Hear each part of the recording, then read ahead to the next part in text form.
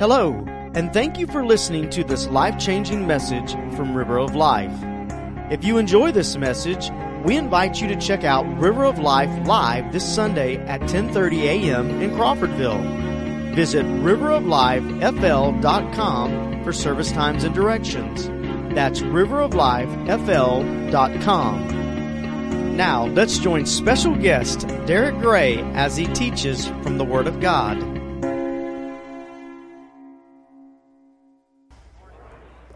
Once again, I am not Henry Jones.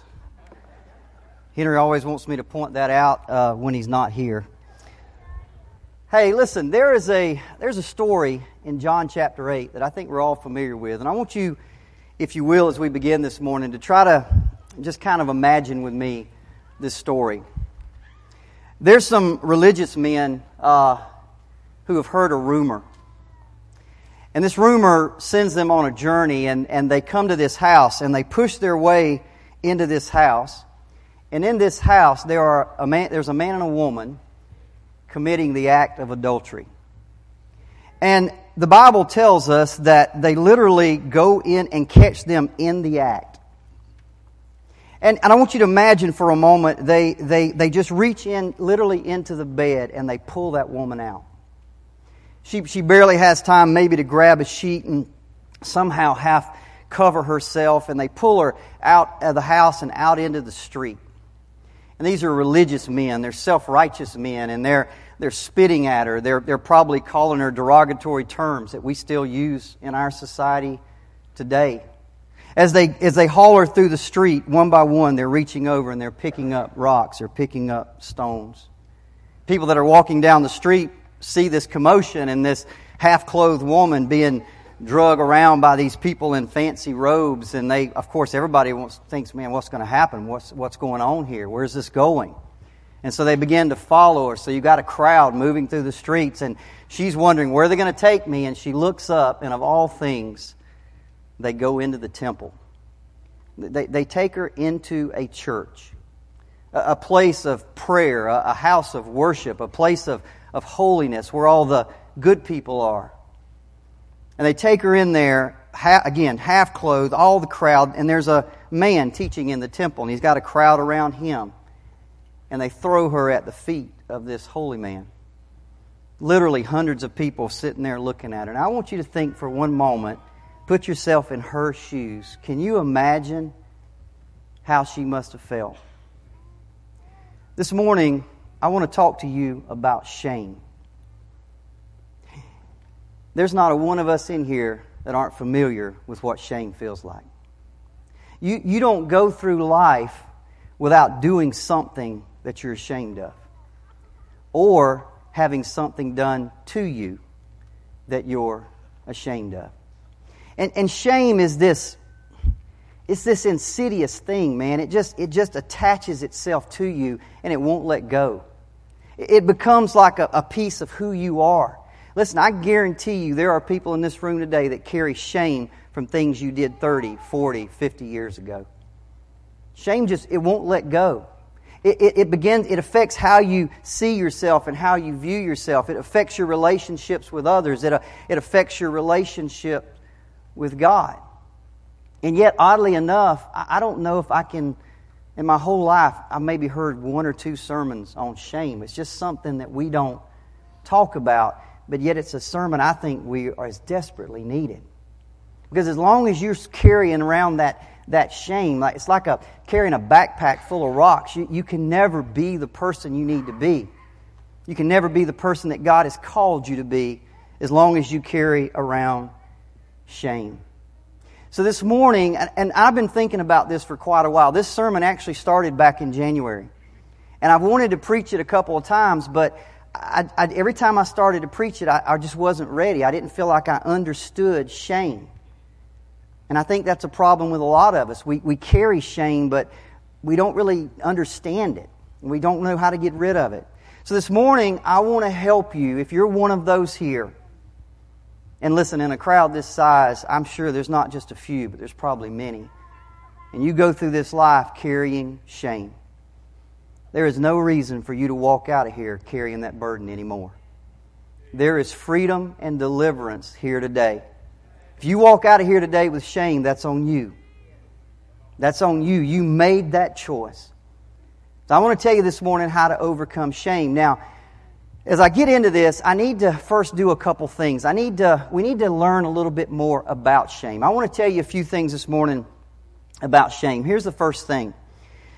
Shame and guilt are two different things.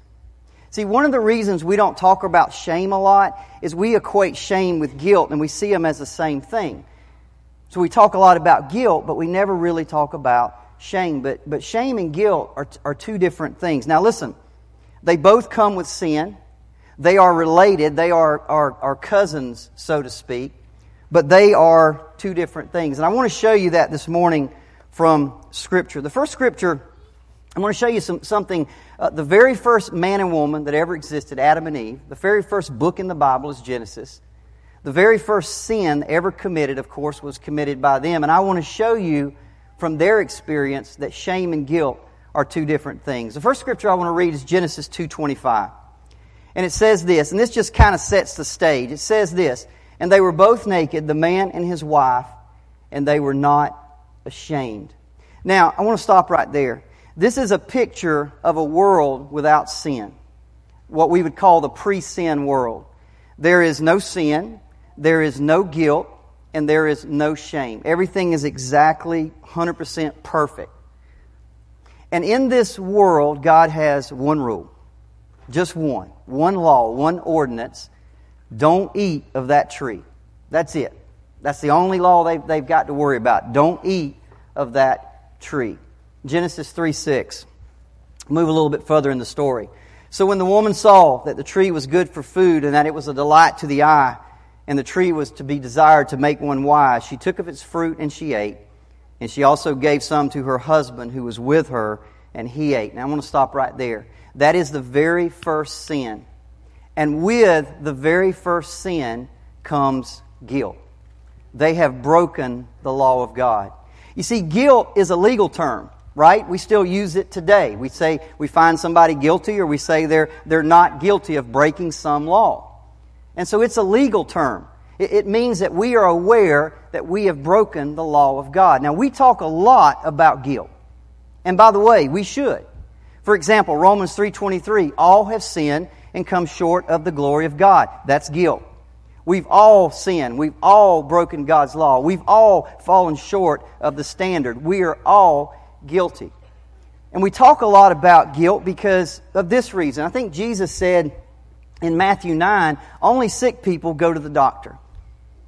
His point was, if you don't know you're sick, you never go to the doctor. Well, if you don't know you're guilty, you'll never ask for forgiveness. So that's why we talk a lot about guilt, because we want people to understand we're guilty. And our hope and prayer is that once they're aware of that, they will go to the physician. They'll go to the judge. They'll ask for forgiveness. But guilt is different from shame. Read verse 7 with me. Genesis 3:7 says, "Then the eyes of them both were open, and they knew that they were naked. And they sewed fig leaves together and made themselves loincloths." Now stop right there. This is one of the most interesting scriptures in the Bible to me. Do you understand when God created Adam and Eve, they were absolutely perfect. They both had perfect bodies. There were no flaws, no blemishes, absolutely perfect. And then sin comes in. Now, the moment before they sinned, they were absolutely perfect as far as their bodies and the look of their bodies. The moment after they sinned, nothing had changed.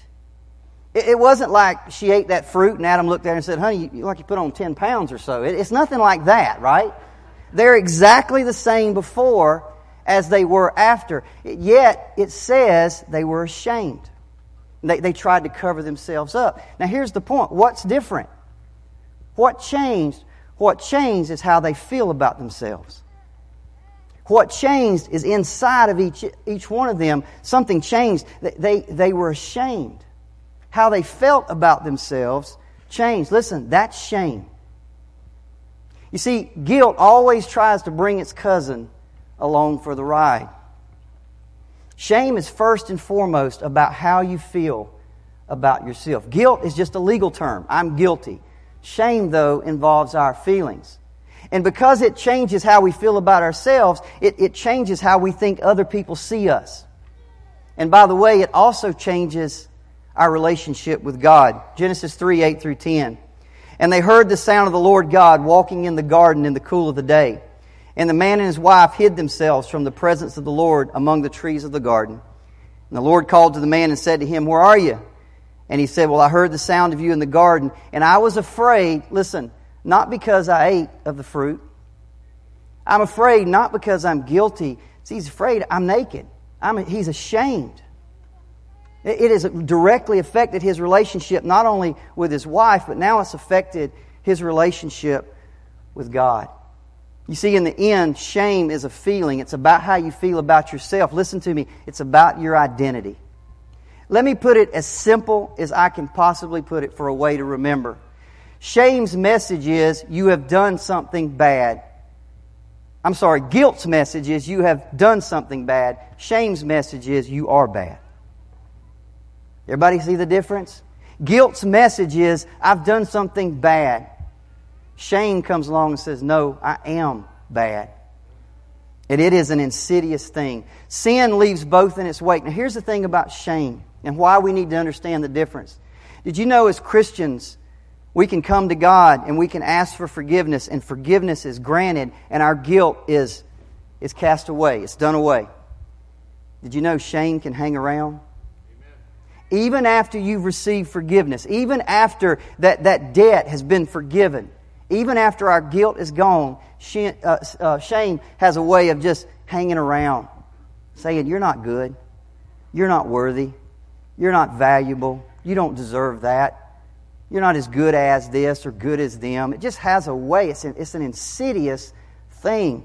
And even Christians can carry this around for years and years and years, and it just lingers on. Shame and guilt are connected, but they're different. There's a couple other things I want you to know about shame and guilt. Did you know it's possible to feel shame without being guilty of anything? One of the things that makes talking about shame tricky is I think there's, and I'm going to show you this in a minute, I think there's good shame and there's bad shame. Now listen, we live in a world where they want to tell you all shame is bad. You shouldn't be ashamed of anything. Just be yourself. Own who you are. Don't be ashamed of anything. And so we're taught all the time, just don't worry about it. Just don't be ashamed. But I think there's a good shame and there's a bad shame. And I'll explain the good shame in a little bit. But you see, there's a type of shame that people carry that is horrible. It serves no good purpose at all. And that is a shame that attaches to people when they are not guilty of anything. We see this all the time. We've all felt it growing up. When you're teased or made fun of because you're poor, or because of the clothes you wear, or your body type, you become ashamed. And you've done nothing wrong. Absolutely nothing wrong. Did y'all see that thing this a couple weeks ago about the kid in the UT t-shirt? So a kid down in Altamont, they have a college spirit day, and he's a big Tennessee Volunteer fan, and so he doesn't have a t-shirt.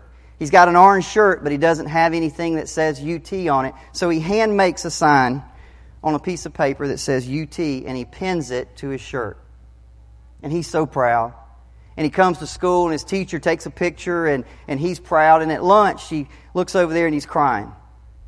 Just bawling tears. And he goes over there, and what's wrong? And a bunch of girls had made fun of him.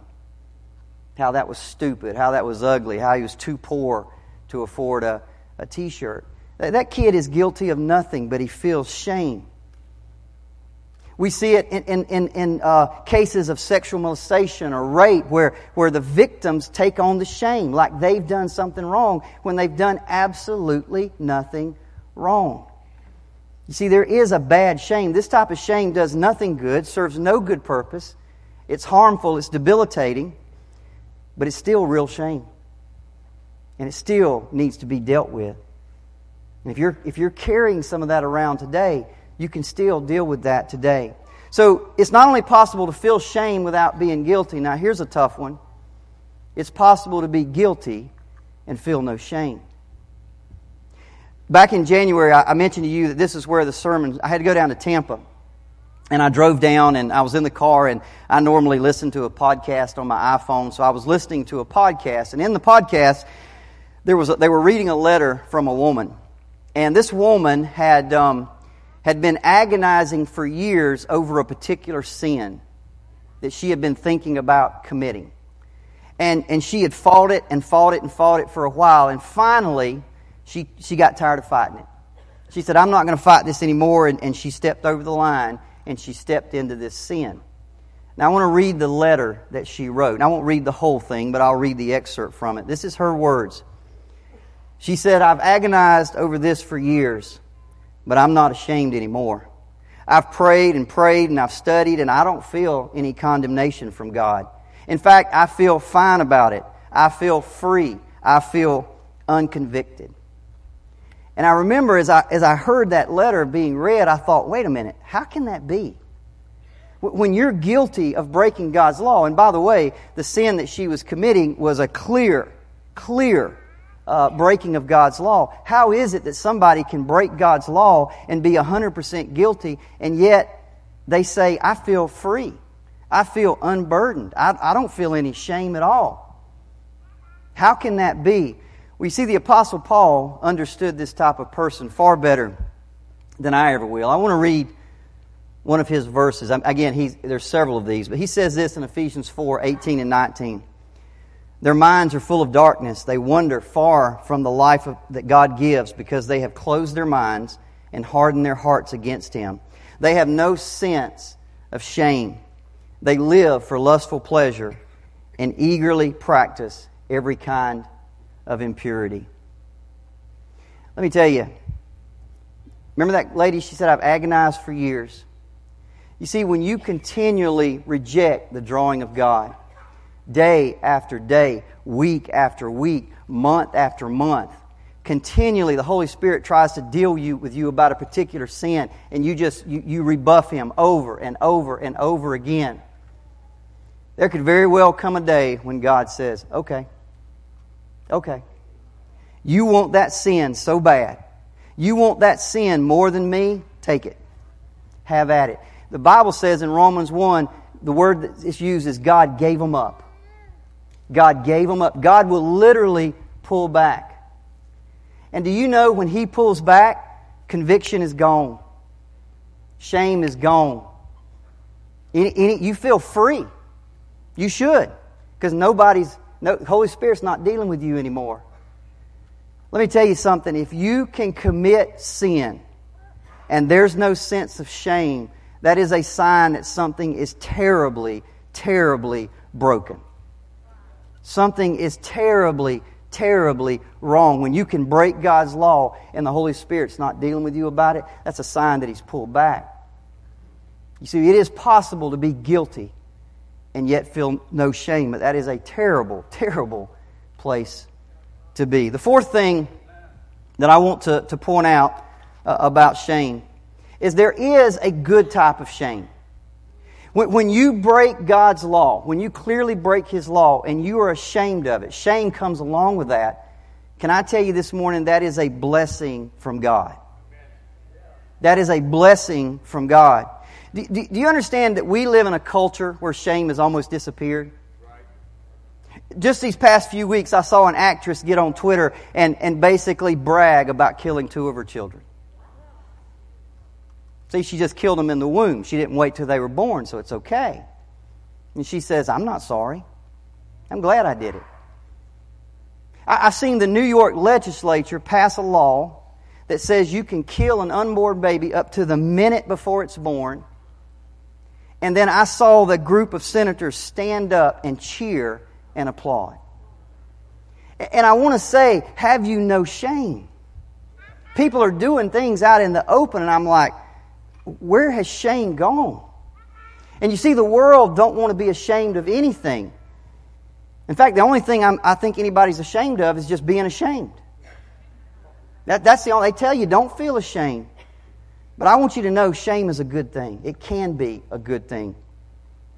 Many of you have never heard of a guy by the name of Dr. Paul Brand.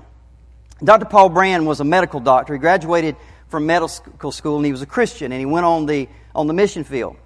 And his first posting was to India. And in India, they have a lot of leprosy, or at least they did in the late 1900s, had leper colonies. And where he was posted was close to a leper colony. And as a Christian and as a doctor, he thought, well, you know what? I need to try to help these people. I need to try to go over and show them some comfort and see if there's any way I can alleviate their suffering. Because leprosy, even today, by the way, there's about 250,000 cases of leprosy around the world, even today. And leprosy is just that people are outcast.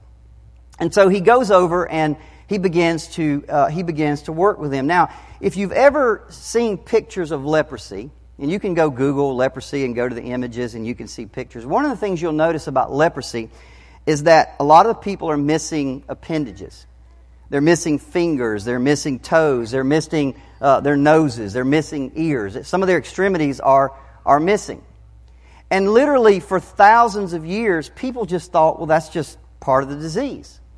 That the disease just basically rots away your fingers, it rots away your toes, and that's just part of the disease. But as Dr. Paul Brand began to work with these guys, he noticed something different.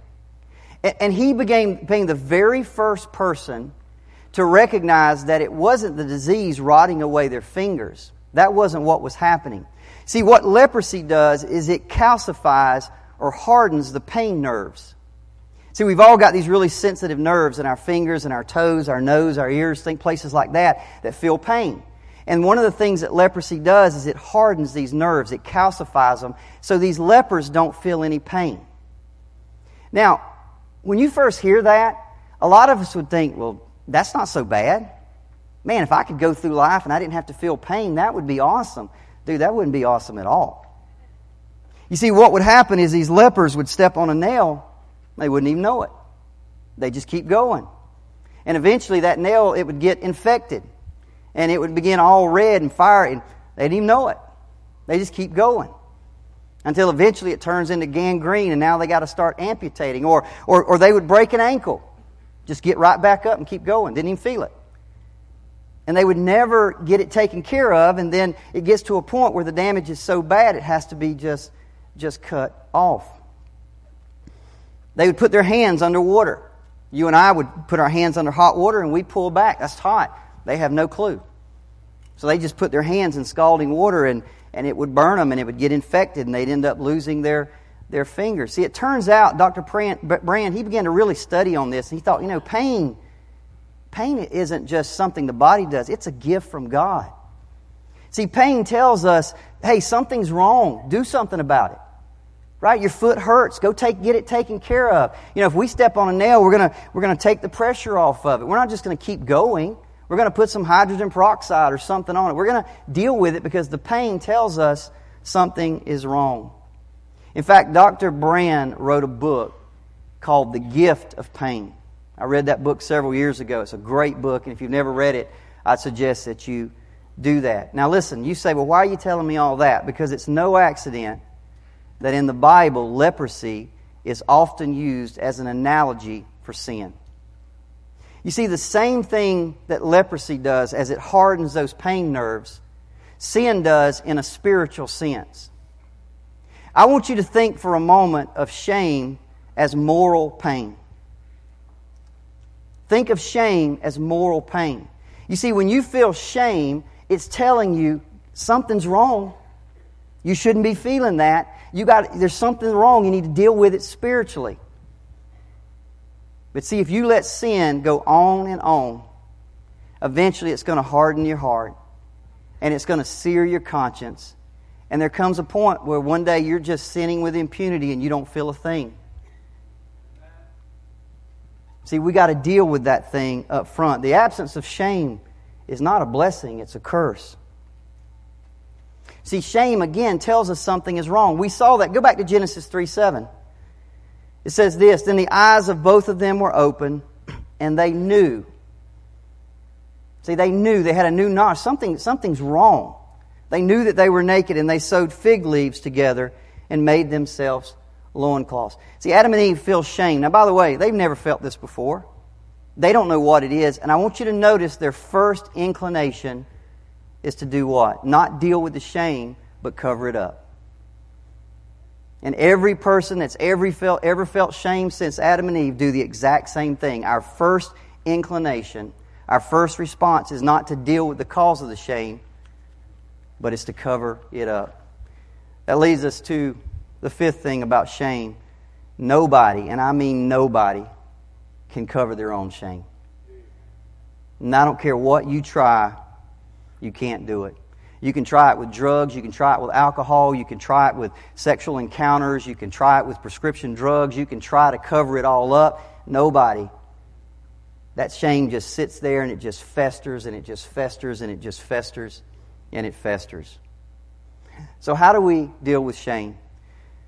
Well, the story of Adam and Eve also tells us the solution, or God's solution, to shame.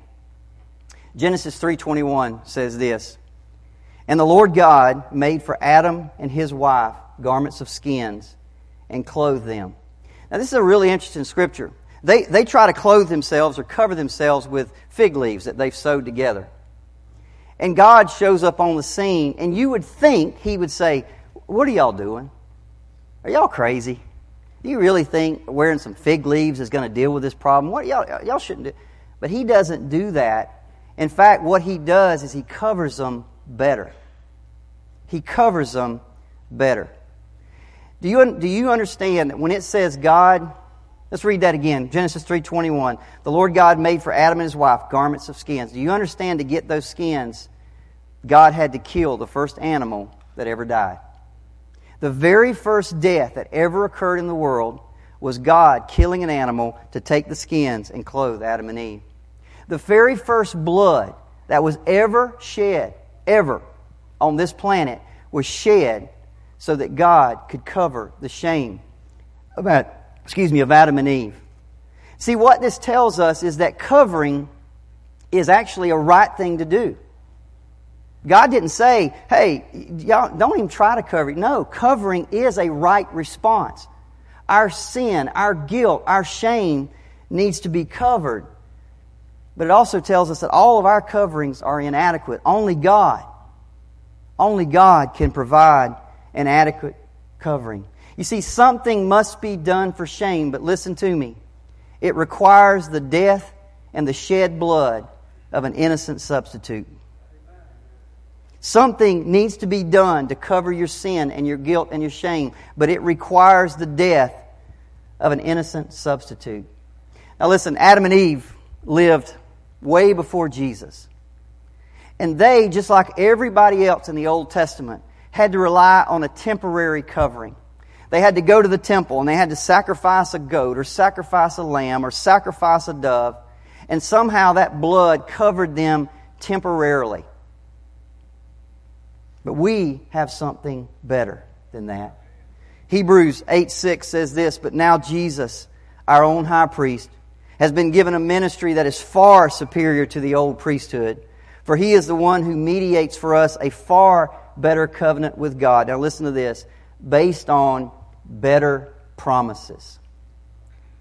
Better promises. You see, in that Garden of Eden, God kills an animal, sheds the blood of an animal to cover Adam and Eve. And what God is doing is saying, this is going to have to suffice for now, but one day, I'm going to send a better sacrifice. One day, I'm going to bring a Redeemer. And when He comes, it's a better covenant. And what He's going to do is going to provide not just a covering, but something else. 1 John 1:9. Listen to this. "If we confess our sins, He is faithful and just to forgive us our sins." Stop right there. That's guilt. That's your guilt. You have broken God's law. If you will confess that, it says He will forgive you of that guilt. But Jesus doesn't stop there. The rest of that verse says, "and cleanse us from all unrighteousness." See, cleanse us from all the effects of sin, which includes shame.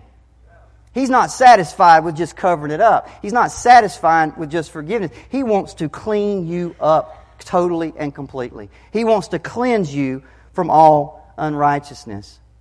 We've got promises like Romans 8:1. "There is therefore now no condemnation for them who are in Christ Jesus." That woman, half clothed, is thrown down at the feet of this holy man, Jesus. And we all know the story. Jesus looks around at these self-righteous men, and He says, whoever is without sin, let him throw the first stone. And of course, they drop their stones and they all walk off. And then Jesus turns to that woman, and He says, where are your accusers? Does anybody condemn you? And she said, nobody, Lord. And Jesus said, neither do I. Neither do I. Neither do I. One last thing about shame.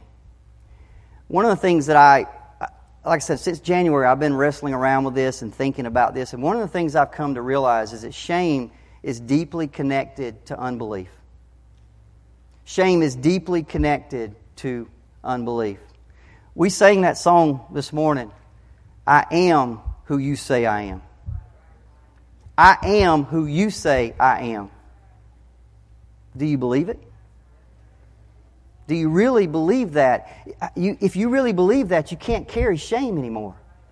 Shame comes from the old man, the old woman, the old person, the things that you did back then. That's not me anymore.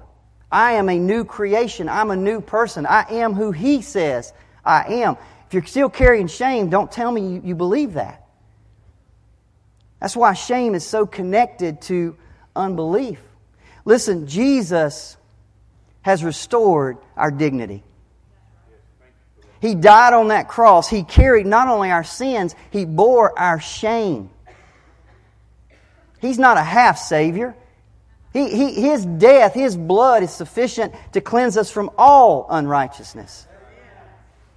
He died to restore our dignity. Listen, what we sold so cheaply in Eden, and what some of you sold so cheaply last night, or a week ago, or a month ago, or when you were in high school, or when you were in college, you sold it so cheaply. He's come to buy it back.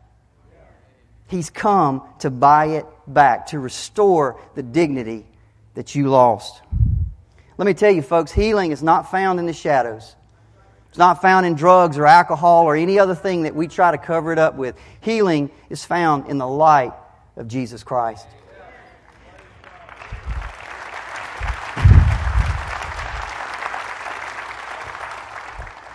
Zach Williams has an album, Chainbreaker.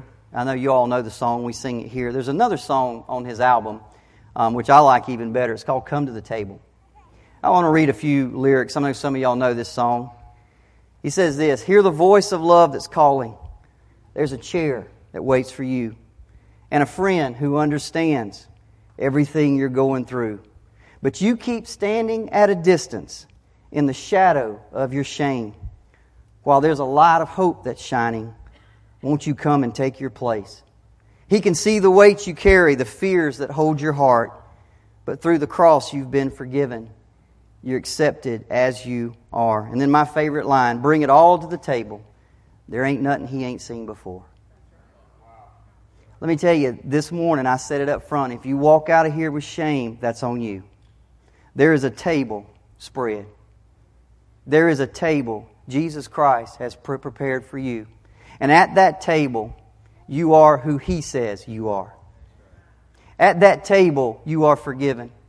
At that table, you are perfect in His eyes. At that table, you are chosen. At that table, you are free. At that table, you are clean. At that table, you are a child of God. At that table, you are a joint heir with Christ. At that table, you are sealed with the guarantee of the Holy Spirit. At that table, you are who He says you are. The question this morning is, will you come to the table? Will you lay down that burden? Will you lay down that shame? Put it down and come to Jesus and let Him cleanse you. He's already paid the price. He's waiting. Will you do it this morning? I'm going to ask Brother Bill if he'll come in just a minute. And I think Priscilla, you guys are going to come back up. And I just want to encourage you. This has been on my mind for many, many months. Because I know one of the things sometimes that keeps us. Brother Bill last week did an excellent job of presenting the gospel and giving an invitation. And yet I can't help but think that some people sit out there and they don't respond because they've got such shame. That they just don't think God can love somebody like them. That God can value somebody like them. But I'm telling you, man, He loves you just as you are. You don't have to clean anything up to come to Him. Now, He told that woman, by the way, He said, neither do I condemn you. Now go and what? Sin no more. You want to go back out there and sin, shame's going to come again. But cleansing is here, and it's waiting for you today. Thank you again for listening to this life-changing message from River of Life. If this message has touched you today, or you need someone to pray with you, then please let us know. You can call us at 850-926-1200 or send an email to info@riveroflifefl.com. We also encourage you to visit River of Life this Sunday at 10:30 a.m. in Crawfordville. For more information, visit us at riveroflifefl.com.